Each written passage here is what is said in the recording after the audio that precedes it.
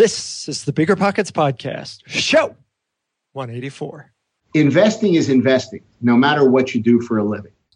You're listening to Bigger Pockets Radio, simplifying real estate for investors large and small. If you're here looking to learn about real estate investing without all the hype, you're in the right place. Stay tuned and be sure to join the millions of others who have benefited from BiggerPockets.com, your home for real estate investing online. What's going on, everybody? This is Josh Dorkin, host of the Bigger Pockets Podcast, here with my co-host, Brandon Turner. What's going on, man? Guess who just had a birthday? This guy right here. Did you? Guy, yeah. Did I get to see you at 4 a.m. on your birthday? You did. We saw each other for about 8 seconds on my birthday. Yeah, man. Because we were, I was sleeping and you rolled over and got out of bed and... Don't be creepy and talk about me in bed. That's pretty much what happened. No, me and Josh were in Chicago and did a little podcast conference, and we learned a lot about podcasting and talked to other podcasters. The podcast movement. It was good. Yeah. And anyway, we did not share a bed. We didn't share a bed, but we did do a session. We did do a session. Yeah, the session was titled "Here's Why Your Podcast Is Boring." Yeah, boring. Yeah, it was a good session. We had like eight people in there. They laughed. Some people. It was more than 8 people in there. It was good. It was good. We talked about podcasting. So anyway, but Josh had to catch an airplane at like 2 a.m. because you're weird and book early flights, and I slept in because it was my birthday. Nice. Well, happy belated birthday, Brandon. Thank you, Dorkin. And happy anniversary, belated. Oh, thank you as well. Thank you. Yeah. Thank you.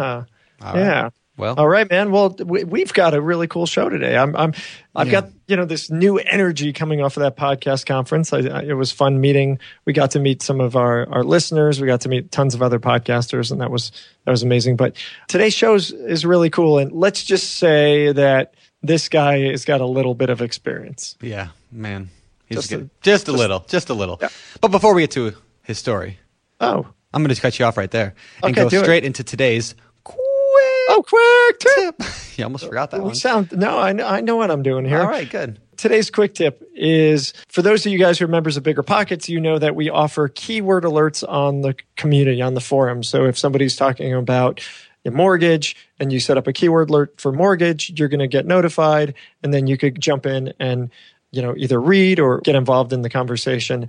We used to have limitations on our free tier and on our plus tier. We have now opened up our keyword alerts. So all users, all people with a account on Bigger Pockets can now have unlimited keyword alerts. So you can set up as many keywords as you want.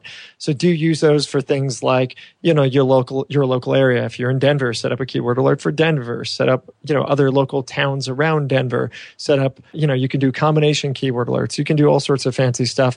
Check it out at biggerpockets.com/alerts. Get your keyword alerts set up today. And especially if you're trying to grow a brand, build a business, things like that, it's a great opportunity to jump in and answer questions related to your niche and, let you grow as an expert in our little world. So that's today's not so quick tip. Not so quick tip. Not so quick tip.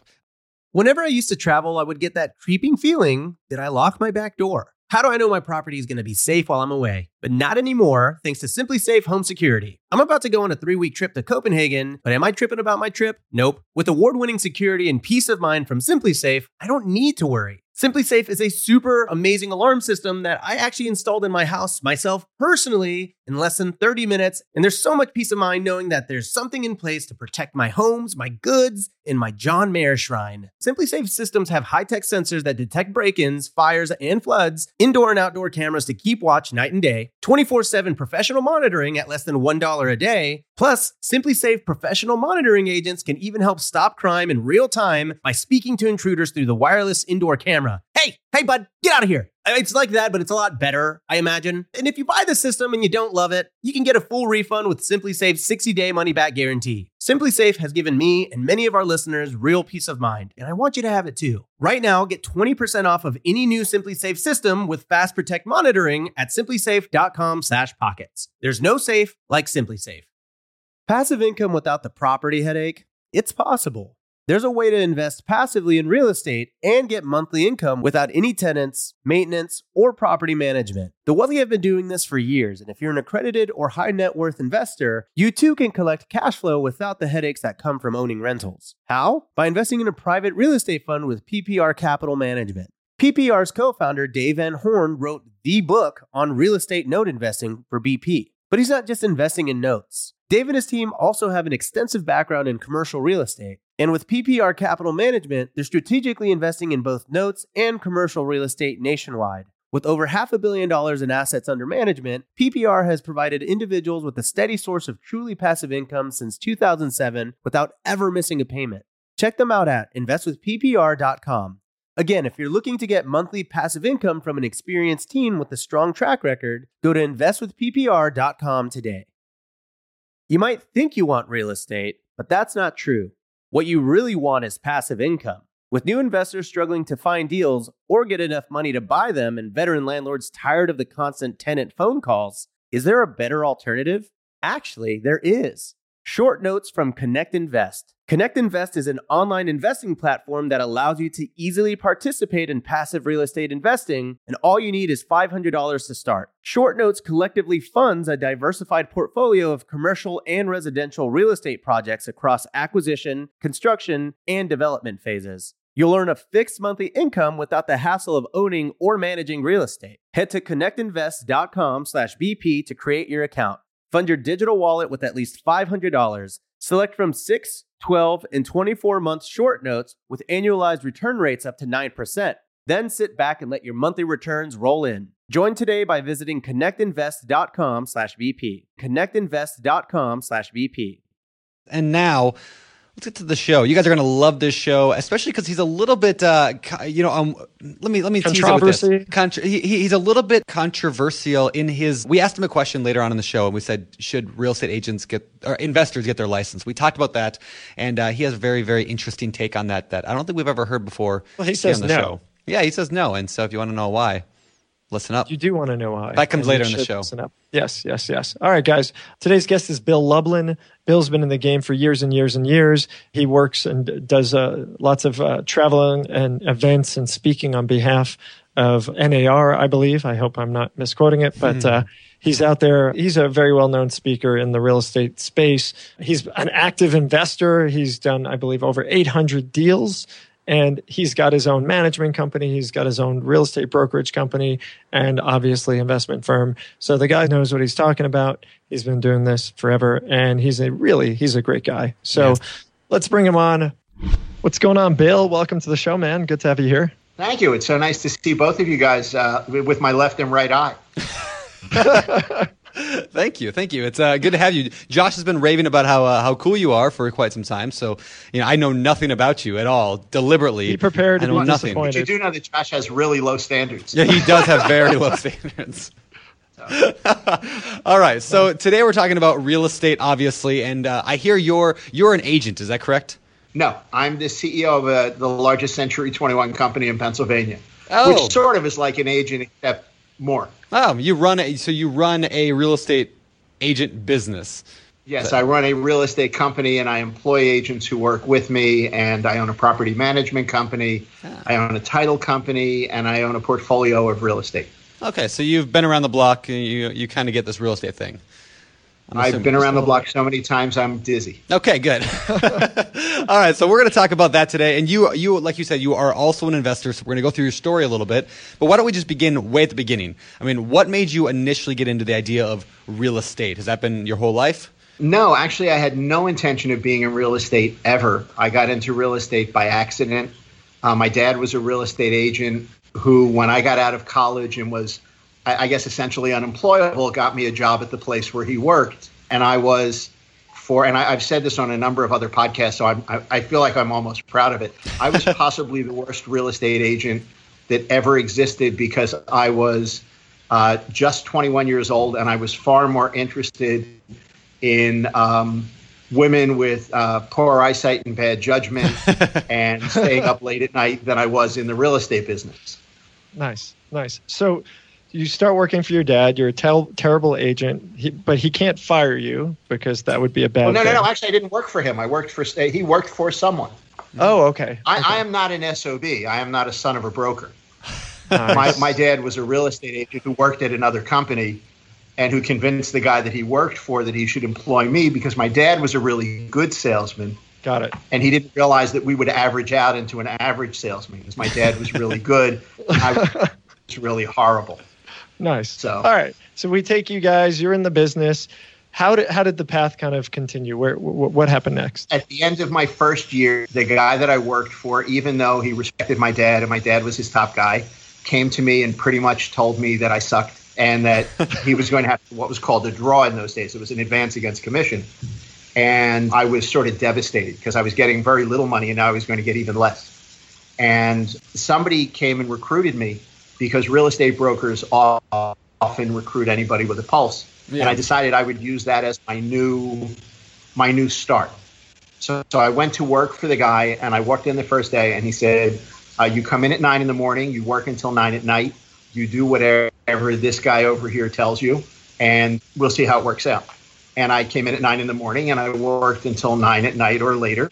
And I began to learn how to work with buyers. And then I learned how to ask for the order. And I learned about inventory. And at the end of the year, I was his top guy. Because, awesome. This is really a business work ethic more than anything else, I think. All right. Sorry. I don't want to interrupt you here. All right. So you go right ahead. All right. So you started working these long, 12-hour days for this guy, right. Learning how work ethic matters. Can you actually talk about that just for a second? There's a lot of people listening to the show who are, I don't know, I don't want to say lack work ethic, but they lack work ethic, right? There's just a lot of our generation, my generation especially, that lacks that. How important is that in investing and being an agent? I mean, can you talk about that for a minute? So Woody Allen said that, 85% of life is just showing up. So work ethic is about showing up. Now, I will tell you, having employed hundreds of agents, I would frankly rather have a hardworking guy than a very talented guy. Yeah. And when I say guy, I mean man or woman, of course. But sure. Somebody who's going to work hard, who's going to show up, who's going to do what you tell them, they're going to be successful. But real estate agents, for the most part, have a really poor idea about how the real estate business works. They think, for example, that having a higher commission rate means that you are more successful, when the truth is that success in our business is really volume. The more business you do, the greater the success you have. And then a higher commission split, of course, can follow with that. But we get agents that are new in the business. They've done a couple of transactions. They get recruited by a business model that is based on the number of bodies in the office. And there are several of them. We don't have to name them because they're very proud of themselves and they name themselves. But so what happens is, because they've been recruited now, they come in and they want to get the kind of commission split that a really productive agent who's doing $5, $6, $9, $10, $12 million worth of business is getting, and they haven't earned it yet.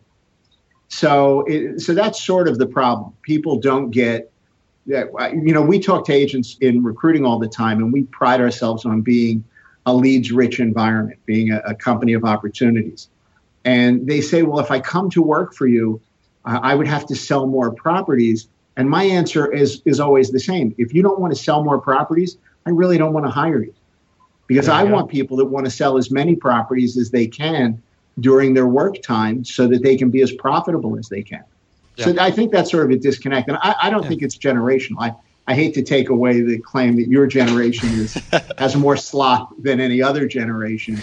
But I think it's just a matter of fact. People want quick and easy solutions. They figure, we roll back people when they come to work with us very frequently in their commission splits, but then they end up taking home more money. So they're very happy at the end of the day. Right on. Great. So, that's cool. No, I agree. I think young people, especially people like Brandon, who works good-looking, talented, so infrequently, sexy.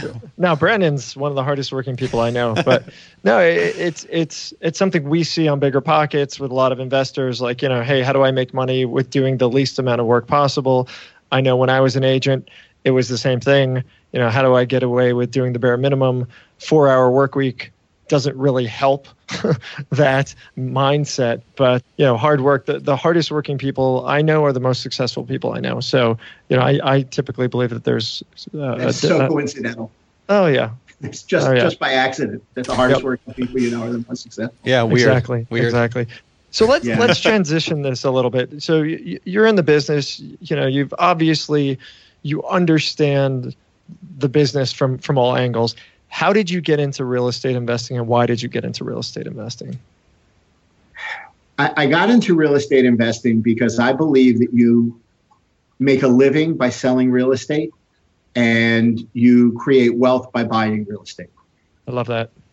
Okay. You want another great saying? That's tweetable. It came from a broker that I worked for years, who said the biggest mistake that he ever made in real estate was in buying real estate was selling it. He was a big believer of buying and holding. And he became a very wealthy guy buying real estate, and then he would sell it, and a few years later it'd be worth even more. And it was like, oh my God, if I had just kept that, because now I've spent the money I got from selling it. Yeah. So I like buying houses. I knew when I was younger that, I had a son. I was hoping to educate him. So, I began by buying a property that had a 15-year mortgage when he was, I guess, 9 or 10, and knowing that in 7 years I would pay off 30% of the debt, and assuming a little bit of appreciation that I felt I could count on at that time, I figured that house would be a year of college for him. Then I figured, I'm being in real estate and being self-employed, I'm really never going to get a pension from anyone. I really didn't believe when I was younger that I would get Social Security, because I figured it would collapse under its own weight. I'm still not sure that's going to happen. So I figured buying houses and having mortgages and then having mortgages that would pay off over a period of time would give me income when I was older.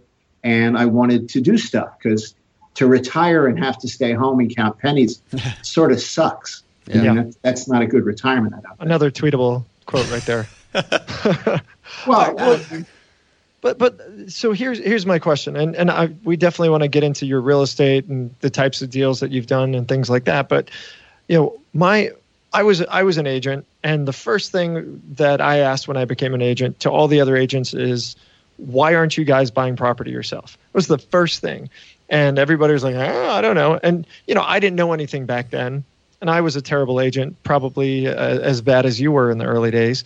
And but I never got it. And to this day, I still don't get it. We've got tons of great people in our community who are agents that are investing. But the large majority of agents that I go to, that I meet at conferences and just meet, in my day to day, they're like, I don't know. I don't get it. I don't, it's something they can't even see. They don't imagine themselves even being able to do it.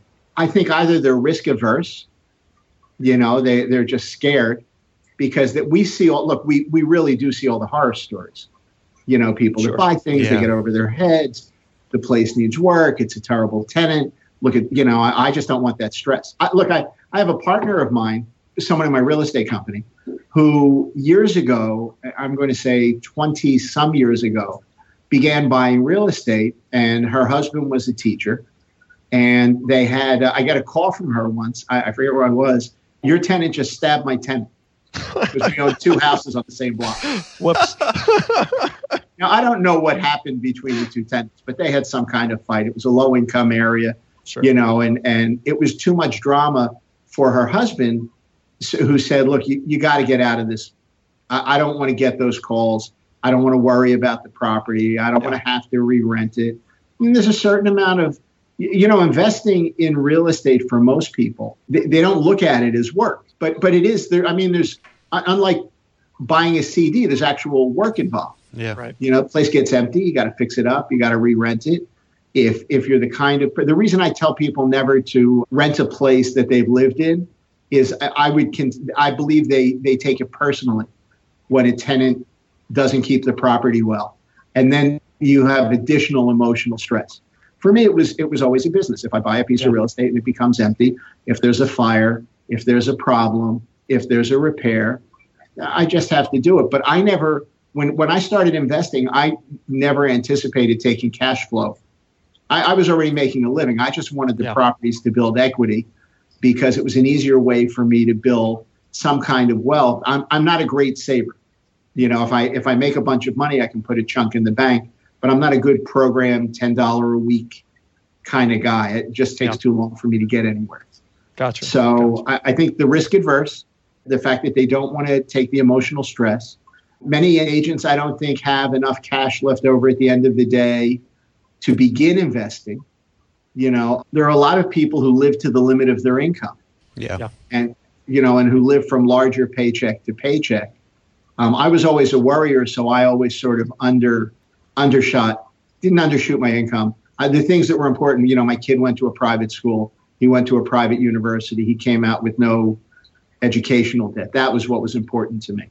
Sure. But I had guys that I worked with who made less money than I did, who drove fancier cars or lived in a bigger house. And I mean, that's cool. Everybody chooses to spend their money the way they want. And even for me, I mean, when I started investing, I really invested I didn't have a lot of cash. I just tried to be creative. Right on. And I'd love to talk about that. But before I do, I've got a really serious question. Are you peeing while we're on the podcast? I hear this. So I have a waterfall in my office. A water feature. And it is a very lovely. soothing, calming sound, which is not at all like a running toilet or a creek coming off the side, but is very calming when people come in for stressful conversations. And I don't notice it after a while, but I'm pleased that you guys did. And it was a gift when I rehabbed this building. Oh, nice. All right, so that's great. I mean, everything you said makes a lot of sense. Let's talk about your first deal. What was the first deal that you got into? Investing deal. Real estate investing deal, yeah. The first deal I had was an assumption on a VA property. Okay. We actually created a little bit of a wraparound on it. You're familiar with the wraparound as a vehicle, I'm sure. Let's explain it for the listeners who may not know. So there was a debt of, I'm going to use small numbers, but there was a debt of, say, $20,000. I was buying the property for, say, $25,000, and I created a $25,000 instrument of debt, a portion of which went to pay off the $20,000 mortgage, and a portion of which went to pay off the $5,000 in equity to the sellers. But the secret there was that I had two owners that didn't want to be owners anymore. So it was easier for me to structure a transaction because they weren't worried about how much they were taking out. They weren't worried about whether they got a lump of cash. They just didn't want to own that property anymore. So there was that. I was big on trying to find assumable loans back at that time. So VAs and FHAs at the time were assumable. And today they're generally not, right? I mean, I think VA might still have some kind of assumption thing. VA is still. The problem with the VA is if you assume the loan, the portion of the veteran's eligibility that guarantees that loan stays there until the loan is paid off. So you really have to explain that to the vet because it would be, if they're planning on going out and using their VA for something else, they're sort of stuck. Okay. And that would be unfair to do without letting them know. Yeah. And really quickly, can you just explain how an assumption works for those people, again, who may not know?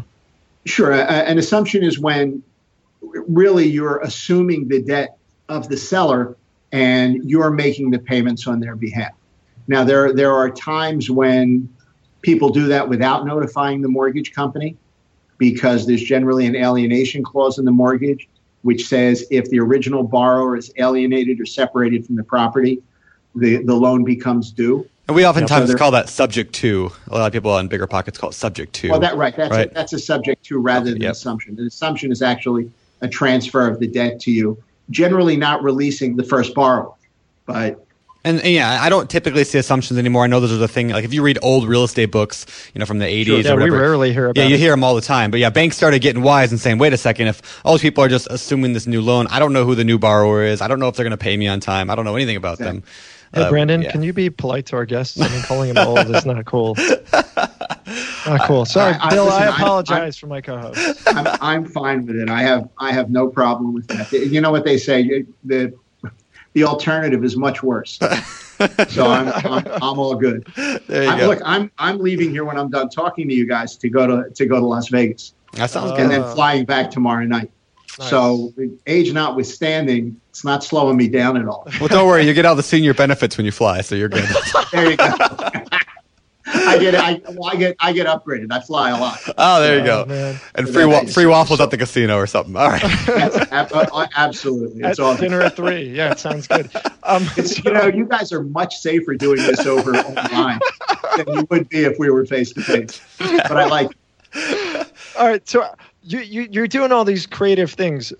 Did you just learn that on your own, or was that something that you picked up from the other real estate brokers or agents that you worked with? Josh, clearly he read the book on investing in real estate with No and Low Money Down by Brandon Turner. Clearly he read that, and he probably got it from biggerpockets.com/no-money. Wow. Right, Bill? At that time, we were actually reading parchments. Okay. It wasn't so much books. They were more of these scrolled kind of things. Right. No, I mean, basically, I was looking for opportunities. I've always been, I'm a very big believer in your price, my terms, my price, your terms. So if I didn't have cash, then I needed to be able to give price so that I could get terms that worked for me. Yeah. As I became wealthier and I had the cash, then I could go in and, make a lower, buy it for less because I'm giving the other person great terms. Yeah. Hey, I'll buy it cash. I don't care if you clean it out. If you want to leave this stuff here for a month, if you want to settle it in 30 days, I can do that. If you want to settle it in 30 months, I can do that too. I'm not going anywhere. So you were willing to pay more for a property in order to get the terms that you wanted so that you can actually get your hands on the property? Sure. Well, and remember, my strategy at that point was to buy the property and have the rent pay off the debt. Yeah. Look, I believe that everybody who in the United States who has a periodic payment for housing is paying somebody's mortgage. Yep. They may be paying their own. They may be paying the landlord's. Yep. So I wanted to borrow money and then have somebody else pay it back for me. Yep. I thought that was like the best thing ever. So that was how initially I began buying. Perfect. And I created a small portfolio, and then of course you want to buy the store that you're operating your business out of. You want to own your primary home at some point. It's nice to own a vacation home. So, and then you can parlay those things over time if that's not your eating money. You know what I mean? And I always made a living as a real estate agent and then broker. So we always had a nice lifestyle, but in the background, the real estate's being paid off and we're building equity. That's cool. Right. Something I'm a big believer in, whether or not somebody becomes an agent or not. I love the idea of separating the investment side from the business side, right? You need to make money to eat. You need to make money to pay your bills. And being an agent is an incredible way to do that because you also get all the, first dibs on deals as they come on the market. You get all the cool tools. You don't have to have your agent show it. But you could also do, if you love teaching high school math, go teach high school math if that's what you love to do. But, think about the investing as well. Like, you don't want to do this forever. You don't want to be, 95 and still teaching high school math, probably. No, I agree, especially because they've changed it to this core math, which becomes far more confusing. But I think investing is investing, no matter what you do for a living. I had a guy that worked for me once as an agent, and he was a day trader in stocks. That's always very confusing for me. Some guy has an affair with his girlfriend, with his secretary in Albany, and I lose money in Philadelphia. Yep. I don't like that. Houses make sense to me. People need to eat. They need a place to live. They need clothing. So those things are our core. So if you own a home and you maintain it and you buy it with the right principles, the right price, you're not buying it for stupid reasons because somebody else paid a lot of money for it. I'm okay not buying a property if it's more money than I think it's worth at this point. Yeah. In the beginning, I'm just trying to get in the game. Once you're in the game, it becomes easier. And then as you accumulate some assets, buying property without taking money out of your pocket becomes much easier. Yeah.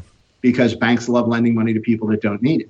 Yep. Yes. So how many deals have you done so far as an investor, approximately? as the eyes go back in his head. Well, no, so approximately. Yeah. Buying and flipping, buying and holding, ground, developing, building, all of it. Sure. Yeah. Between 800 and 1,000 transactions. Woo. Not that impressive. Hey, Brandon, why do we even bring this guy on the show? And they're small because we have low average sale prices. Okay, so 8. That's a lot. That's pretty impressive. I mean, this is you've been doing this for 80 years, so I get it. But I'm actually only 35, but I got life has been rough on Bill. Everybody. So 800 transactions. I mean, that's not inconsequential by any means. So I guess what I think we could talk for hours and hours. And unfortunately, I know you don't have a ton of time today. Maybe we can get you on and dig in a little bit deeper. What's been your favorite type of deal? My favorite type of deal? The one where I pay a little for something and sell it for a lot. I like them a lot. That's fun. Way to be specific. Right. Well, no. I love, so a lot of my portfolio, the stuff that I own, where I started, was buying single family homes and renting them. I find single family, a 3-bedroom home. It's easy to rent. In our marketplace, generally you can have a positive cash flow with a reasonable deal. I like value added stuff, but those are good because you can accumulate them. But I've done a lot of things. I've walked around and had been the managing partner to get somebody to go out and build it. One of my favorite things was we bought a motel at the Jersey Shore, and it was a really nice size one. And within 30 days, we traded the big motel that we had bought for 2 smaller motels and a small bucket of cash. Actually, it was a moderate sized bucket of cash. Nice. So I like that one a whole lot because we were going to knock down the one motel and build on it. And we ended up with 2 building sites and with a bunch of additional cash. And we got all our money out, and it was 30 days. Wow. So that was a really, but that's serendipitous. That's not, yeah. I'm a big believer of grinding out singles, yeah. And hoping for the occasional double. I'm not always shooting for the home run. Yeah. Yeah. That's good. And that's worked well for me. Talk about the motels for a second, because I don't think that we've actually spoken to anyone on the show before about motels. So I don't know if you just had that one. No, because you ended up trading for those 2 smaller motels. Right. Did you guys hold on for a while? And what was running a motel? Well, no, the strategy at the time was to buy motels, knock them down, and build townhouses or condominiums, because it was 2003, 4, and 5. So they were really strong. And of course, the problem is when, the Jersey Shore is a secondary market. It's a resort market. Yep. So it's a resort market specifically for the South Jersey Shore, specifically for Philadelphia, just as the North Jersey Shore, Asbury Park and North would be a resort area for New York. New York, yeah. So the problem is when the market goes south, vacation homes are the first thing people don't care about anymore. When the market's really hot, everybody wants a vacation home. Yep. But it's not something you need. So the conservative part of me as an investor loves owning stuff that people need. Yeah. Like the 3-bedroom, bath and a half, 3-bedroom, 2-bath, row or semi-detached home. A row home is a townhouse, but it's cheaper. Yeah. But we had them 120 years ago. They don't really have them out west except in San Francisco, right? Right. So, but because we had textile workers and that was inexpensive housing that was built for them, we have a really big base of them, and they're really efficient. They're easy to rent. There's only 2 exposed walls. They're not expensive to heat, and they generally will provide a rental that is higher than the cost of financing. Yeah. So I like them. I like them a lot. That's, even within investing, I think you want to have your core that's generating your base. And then you can try for the things where you might make a couple of bucks, that become income. I like a value add. A friend of mine just brought a 2-family that I helped her with. It was an estate. The 2 units will rent for about $950, $1,000 a piece. The acquisition and renovation cost, they'll be in under $200. Yeah. So it's about a 1% deal. Place. Yeah. So it's right. So that's a nice deal all day long. And if she wanted to, she could sell it and take a profit. But because she rehabbed it so well, it's much smarter for her to hold it longer. Yep. So you talk about value add. Can you dive in just for a second on that? Sure. What type of value adds do you find wow, what a stupid question, add the most value? But so I love smelly houses. Yeah. Smelly houses to me mean money. Yep. Because they'll turn off the average consumer. Yep, I love it. So, to me, I guess the 4 big things that will give you value add are paint, flooring, kitchen, and bath. And if you can do that so that it's visually impactful and financially responsible, I think you're going to make a profit every time. Yeah.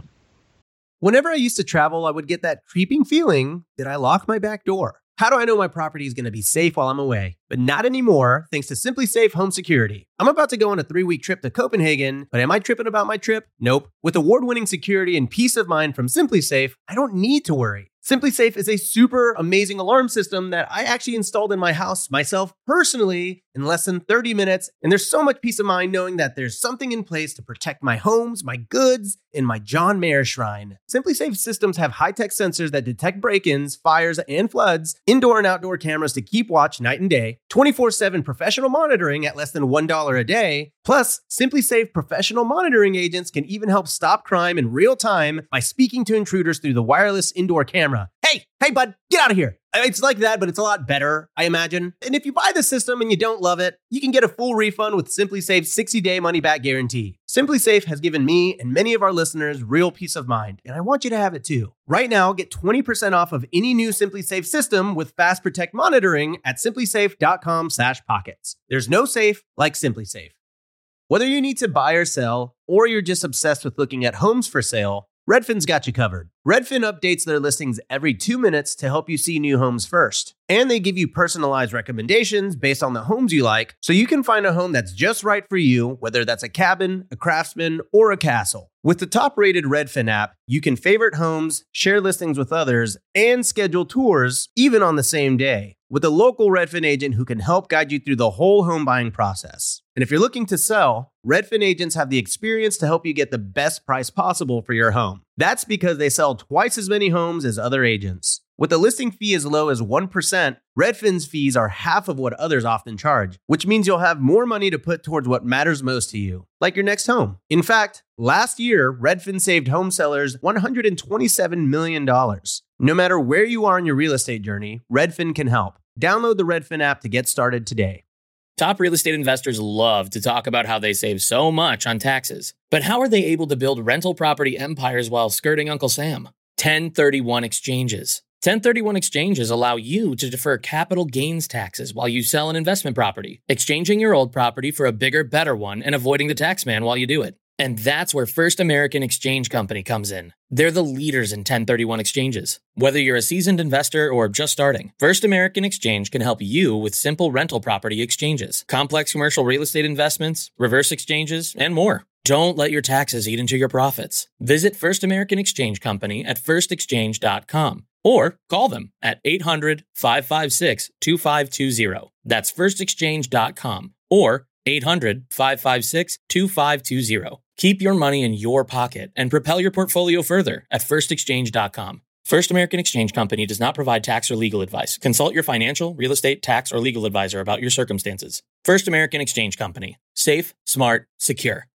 Deciding how to invest your capital can be extremely challenging, especially when the market is constantly changing. That's why it's never been more important to partner with a company that has a great track record. The BAM Capital executive team has successfully navigated through the Great Recession, COVID-19, and the current interest rate environment while delivering maximized returns to their partners. BAM Capital is a trusted multifamily syndicator with over $1.3 billion in transactions, delivering a historical average of over 35% IRR with an average hold period of 3.5 years. And BAM Capital has consistently paid preferred return distributions for over 50 consecutive months, has not lost limited partners' capital, and has not called capital past the subscription amount. BAM Capital's disciplined investment strategy is targeting undermanaged institutional quality trophy assets throughout the U.S. heartland for accredited investors who are looking for generational wealth building or monthly income opportunities. Their offerings target cash flow stability, capital preservation, long-term appreciation, and accelerated tax benefits. Join BAM Capital's over 1,200 investors across 44 states and get started today at bamcapital.com. Again, that's bamcapital.com. Okay, cool. So let's dig in a little bit more on timing and you know, since you've been around for a little bit, the real estate crash and you know, what was it, 2008? How did that affect? That was one of them. Well, you know, the most recent one. Yeah. Most of our listeners aren't quite, you know, using canes and wheelchairs to get around as a result. They're 12 and under. I get it. Yeah. So okay. So let's talk about this. You can talk about the previous one too. I don't know if we will get it. No. What I'm going to say to you is that I've never met anybody who owned a property for 10 years who didn't make money on it. Yeah. The second thing I'm going to tell you is that you make the profit on a property when you buy it, not when you sell it. Yep. Yeah. That's deep and that's tweetable. Yeah. And true. Both. But I think that's really true. I mean, we didn't through the recession, we had more vacancies than we might have had. We had some additional expenses. We had some investment pieces that were ground or for building that just weren't going anywhere that needed to be carried by the portfolio. But the bread and butter stuff, that 3-bedroom row home, people got to live there all day long. They got to live there in a recession. They got to live there when times are good. And if you've bought them well and you need to take cash out, you can always resell them. But even in a recession, you don't recognize a loss until you sell something. Yep. So I have a place in LA. When I bought it, the market was very strong. And I actually spoke to a friend of mine who owned a large company out in California. And I said, I'm thinking about buying something in LA because my son lives out there. What do you think? He said, look, if you don't mind the ride down, it won't be a problem. Yeah. So let's say that I bought the property at $600,000, that when the market tanked, it went down to $450,000. And my neighbor literally across the hall from me sold recently for $810,000. So did I have a loss? No. Ever. Never. And the truth is, even now, it's for me to use. I don't want to sell it. Yeah. So I'm not even going to recognize a profit. But when I bought it, I bought something that was in a solid location, wasn't far from LAX. It was a newer development.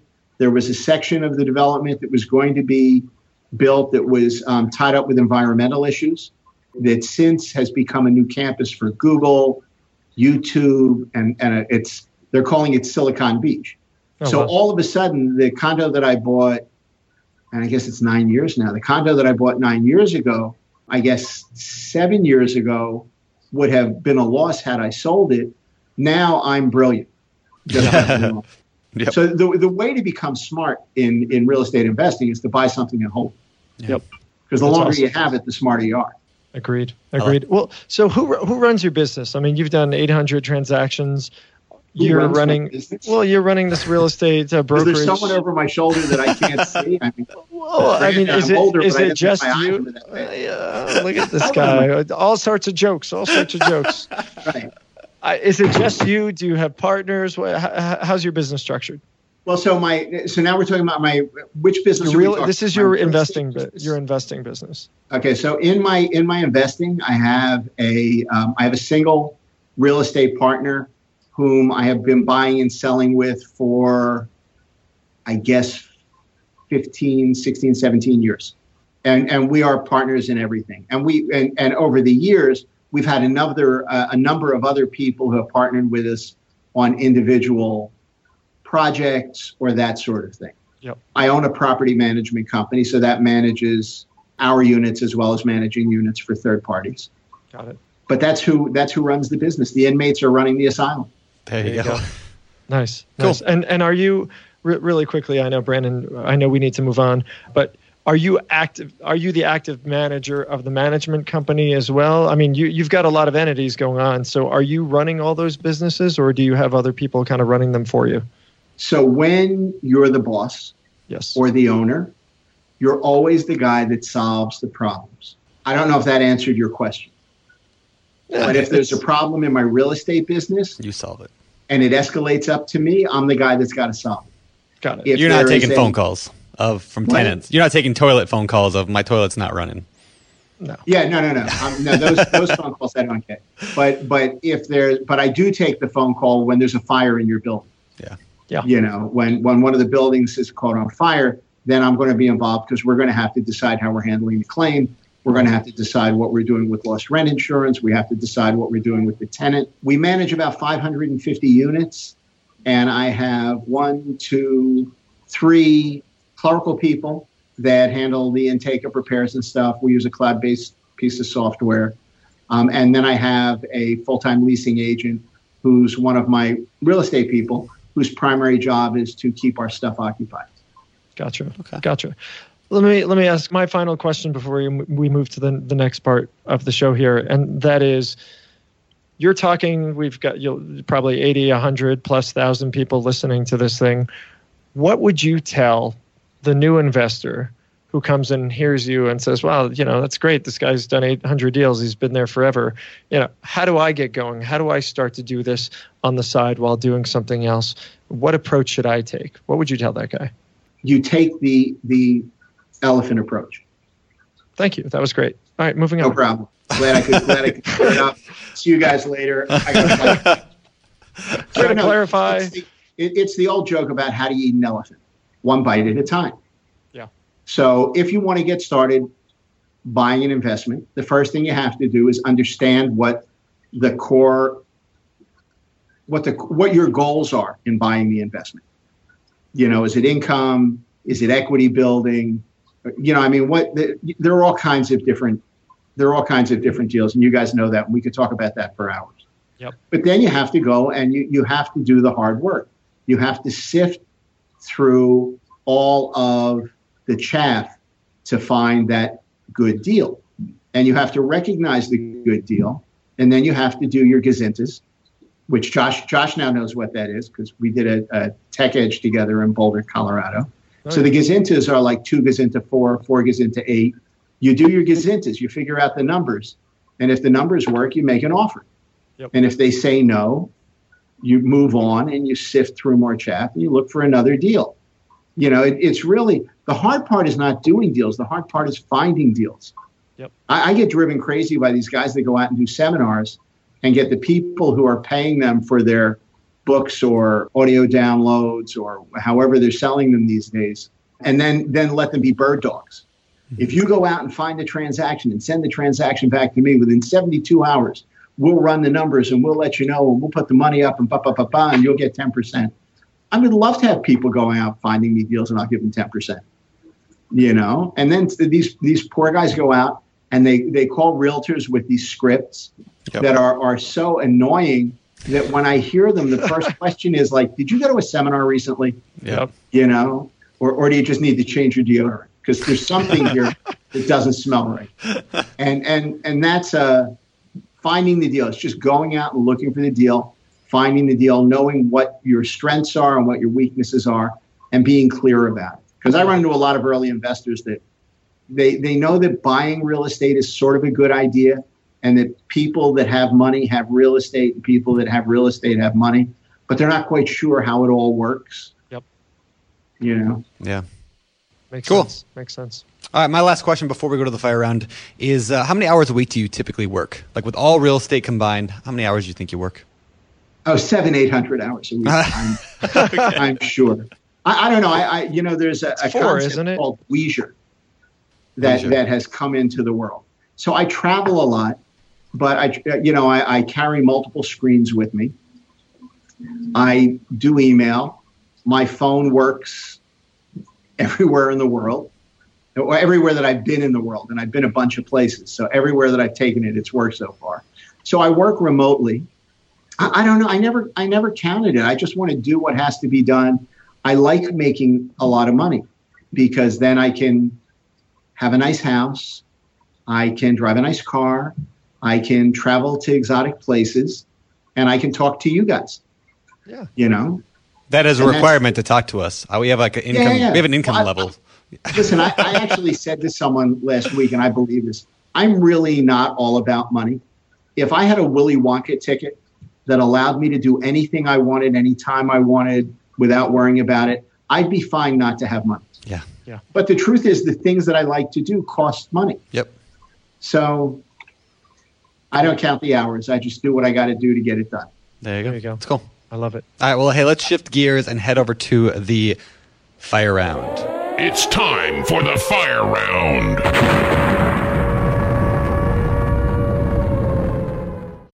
All right, let's get to the fire round. These are short, quick, fire them at you, fire them back at me sort of answers. You ready for this? Number one. Sure. They're actually not very short questions today, but number one, is it a bad idea to buy a multifamily property close to a university? Am I just going to get party animals? Depends. You can expand a little more. You said you wanted a short answer. Well done. Well, he follows instructions. That's a silly question. If you buy a multifamily for a university and you run it properly, no, you shouldn't get party animals because you should screen your tenants better. I like it. There you go. Perfect answer. All right, number 2. All right, number 2. These are some serious but I love I love this question. I'm going to get my real estate license. I'm wondering what the least expensive way to hang my license is. I believe it's a law that you have to hang it somewhere, but the purpose of getting my license is for access to the MLS, for finding properties, comps, and saving money on realtor fees when flipping. So it's an investor. They want to go get their license, and they want to know. So the cheapest way to hang your license is with duct tape. If you want to be an investor, be an investor. If you want to be a real estate agent, be a real estate agent. Pick one. Ooh, that's good advice. That's interesting. A lot of people say really, if you can be a real estate agent and be good at it and then go out and invest, not a problem. If you're an investor who comes in that thinks that being a real estate agent is some sort of magic switch to make you a better investor, it's not. And actually, I would advise you not to get your license. Just be an investor, because real estate licensees have greater liability, higher risk, and have to make far more disclosures than the regular investor. Great information. Yeah, cool. All right, number 3. My name is Darren. I'm age 21 from Ohio. I'm highly interested in getting my first property, which is a 10-unit, and I'm nervous as hell. I don't really care, though, because I'm trying to do big things in life. But I have no money, and I have no money, and I need something to calm my nerves. What advice would you give me?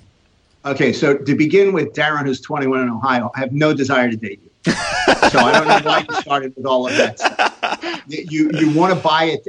Is there like a real 10 unit, or he has a mythical 10 unit? It sounds like he's got one there somewhere. It sounds like it's in Detroit because it's in Ohio, right? What we have. Is it Ohio? Detroit, it's Ohio. It's probably Cleveland. Oh, or something. No, it says Ohio. Whoops. But $130,000 for a 10 unit is. So this says here. He wrote 130 for a 10 unit. In my world, and there are parts of Ohio that are very, well, not depressed, but they're struggle. Really cheap. Yeah. So if it's a low income 10 unit, I would suggest at 21 that you be a little careful and mindful about, again, the screening of tenants and the cost of repairs, and whether you'll have the money to keep the property in a good enough condition to attract a higher quality tenant there. Because handling 10 units in my world, if it was 10 units at 130, there'd be something wrong. Oh, yeah. And we're in a cheap market.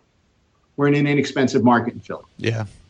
So I need to know more about that. But I would be careful and make sure of my resources before I went into the job. Yeah. And I think that's one of the biggest mistakes people do is they think they can get in. They don't consider all the CapEx, all the things that are going to hit them down the line. And they're like, oh, wait, I'm out of business 6 months later. Right. Right. All right. Last question. I'm new to the real estate community and don't have much experience or friendships in the business. I work hard, mostly 6 days a week and 12 to 14-hour days, and I would rather work that hard for myself. Is there any advice or tip you all with much more experience and expertise than I would offer to me? Starting with a little bit of money seems impossible, though I do have a fairly decent credit score. Any advice you have would be helpful. Well, I'm not sure if this guy's trying to find friends or investments. I'm a little confused there. I would suggest that he might want to network a little bit to get a clue. But was the question, how could he I think it's just really advice. He's just saying just general advice. Wisdom. Yeah. I think that he should, if he's working 16 hours a day, he needs to work a little bit more efficiently, or he's got to go out and meet some people that are around during the remaining 8 hours, because you should have a life. Yeah. I'm just saying, I think you want to make a living, but you should also have a life. Get a girlfriend, a boyfriend, a significant other of some sort. Get a dog. Well, maybe not. 16 hours is time for the dog to stay home alone. That's not good. Yeah, poor dog. All right. Fair good enough. deal. Well, moving on to the very last segment of the show, which we lovingly call our Famous Four. All right, the Famous Four. These questions are asked every week of every guest, and so it's kind of fun to see what different people say. Sometimes they say the same, sometimes others. So we're going to throw them at you. Number one. I'd like to give you the famous 4 answers, which are yes, no, sometimes, maybe. All right, we'll see how that lines up. Number one, your favorite real estate book. Yes. I don't know that book. Favorite real estate book? Yeah, real estate book. My favorite real estate book is actually out of print. Okay. It was for real estate agents, and it was called List More, Sell More by a guy named Jerry Bresser, and it made me a listing person when I was just after I had just worked with buyers. Okay. Taught me all the scripts, everything I needed. Cool. Nice. Cool. Never heard that one. All right. Favorite business book? My favorite business book. I like the E-Myth. Mm-hmm. I like that too. Which has been rewritten a couple of times. It was a mid-'70s thing, but it does separate the difference between being an entrepreneur and being good at your job, and why sometimes you shouldn't go out and open a business. Yep. There you go. Love that book. All right. You talk about having fun, spending time on good things and joy. So what do you do for fun? What do I do for fun? Yeah. I know I'm not hitting on you. So I just came back from 2 weeks in Poland, the Czech Republic, Hungary, and Slovakia.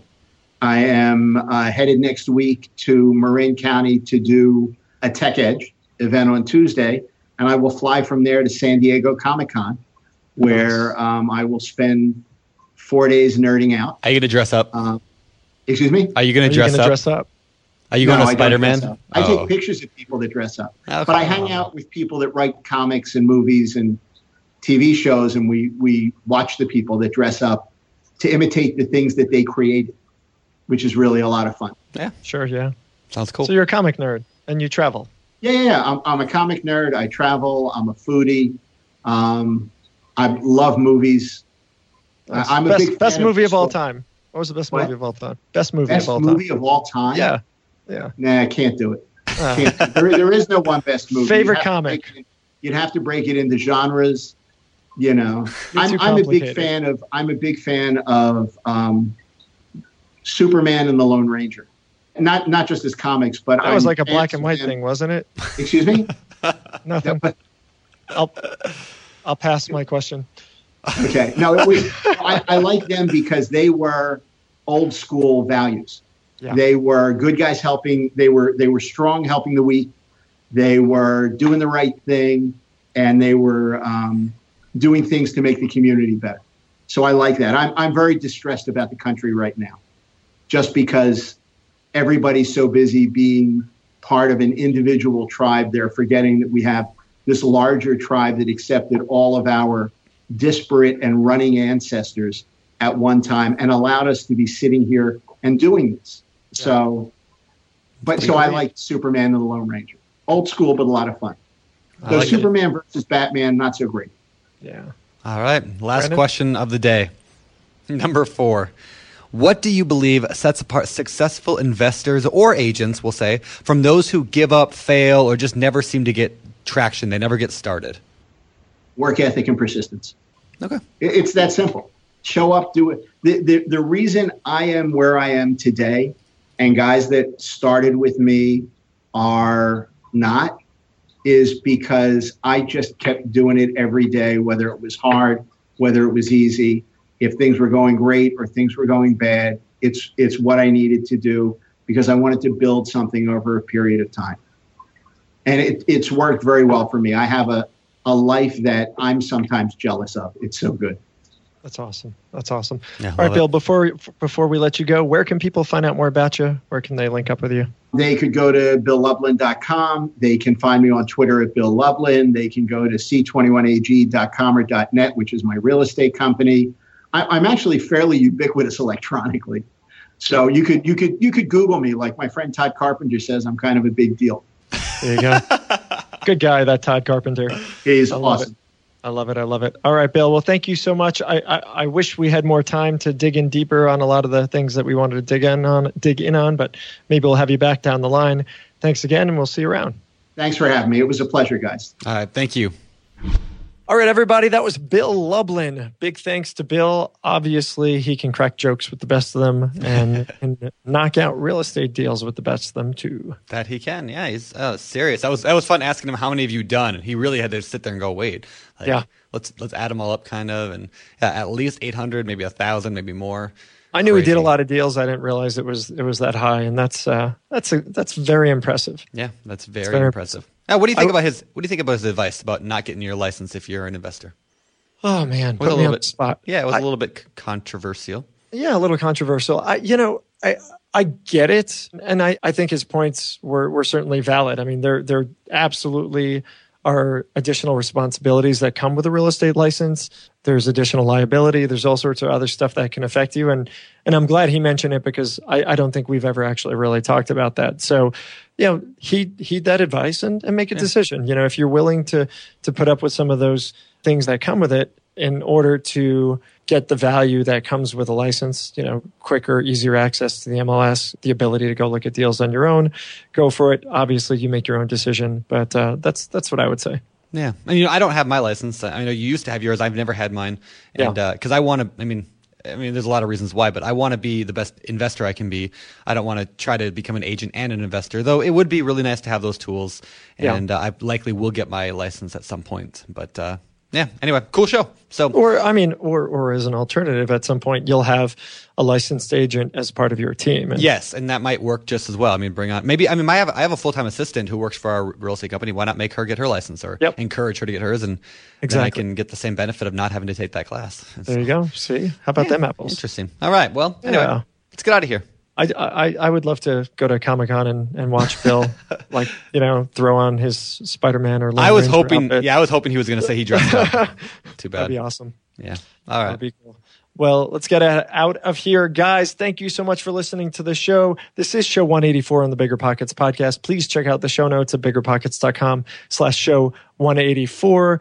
Also, we do ask that you please jump on iTunes, on Google Play, on Stitcher, on SoundCloud, subscribe to the show.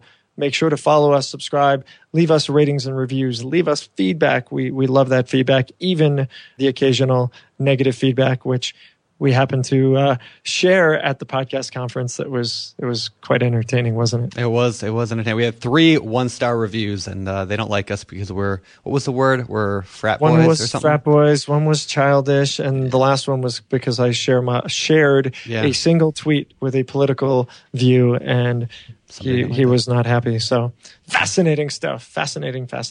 All right, guys, leave us those ratings and reviews.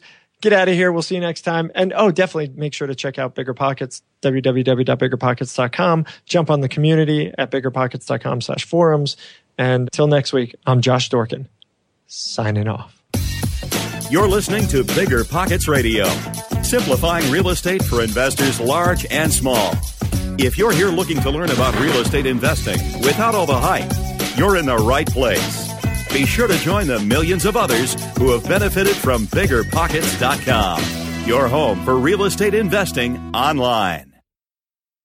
There's a reason small multifamily investing is so popular in the Bigger Pockets community. With just a 3.5% down payment, you can own up to 4 different units. Think about it. If you house hack and live in one of the units, you still have 3 different groups of tenants helping you pay down your mortgage every month. 4 kitchens and bathrooms you could renovate to increase your property value. 4 different Airbnbs, medium-term rentals, or other rental strategies that you can try in one property, all in just one transaction. Of course, the question is, where do you find a small multifamily property that you can actually afford? Which market and which deals are best for you? Once you close, how do you manage it, optimize it, keep scaling, and living your life without being tied down to 4 leaky toilets or 4 fussy tenants? All great questions, my friends. All to be answered in the upcoming Small Multifamily Bootcamp with Chris Lopez and Leka Devatha. So if you're serious about growing your portfolio with this highly efficient strategy, head to biggerpockets.com/4, FOUR, today and join us in the Small Multifamily Bootcamp. See you there. The content of this podcast is for informational purposes only. Past performance is not indicative of future results, and all host and participant opinions are their own. Investment in any asset, real estate included, involves risk. Use your best judgment and consult with qualified advisors before investing. Only risk capital you can afford to lose. Bigger Pockets LLC disclaims all liability for direct, indirect, consequential, or other damages arising from reliance upon information presented in this podcast.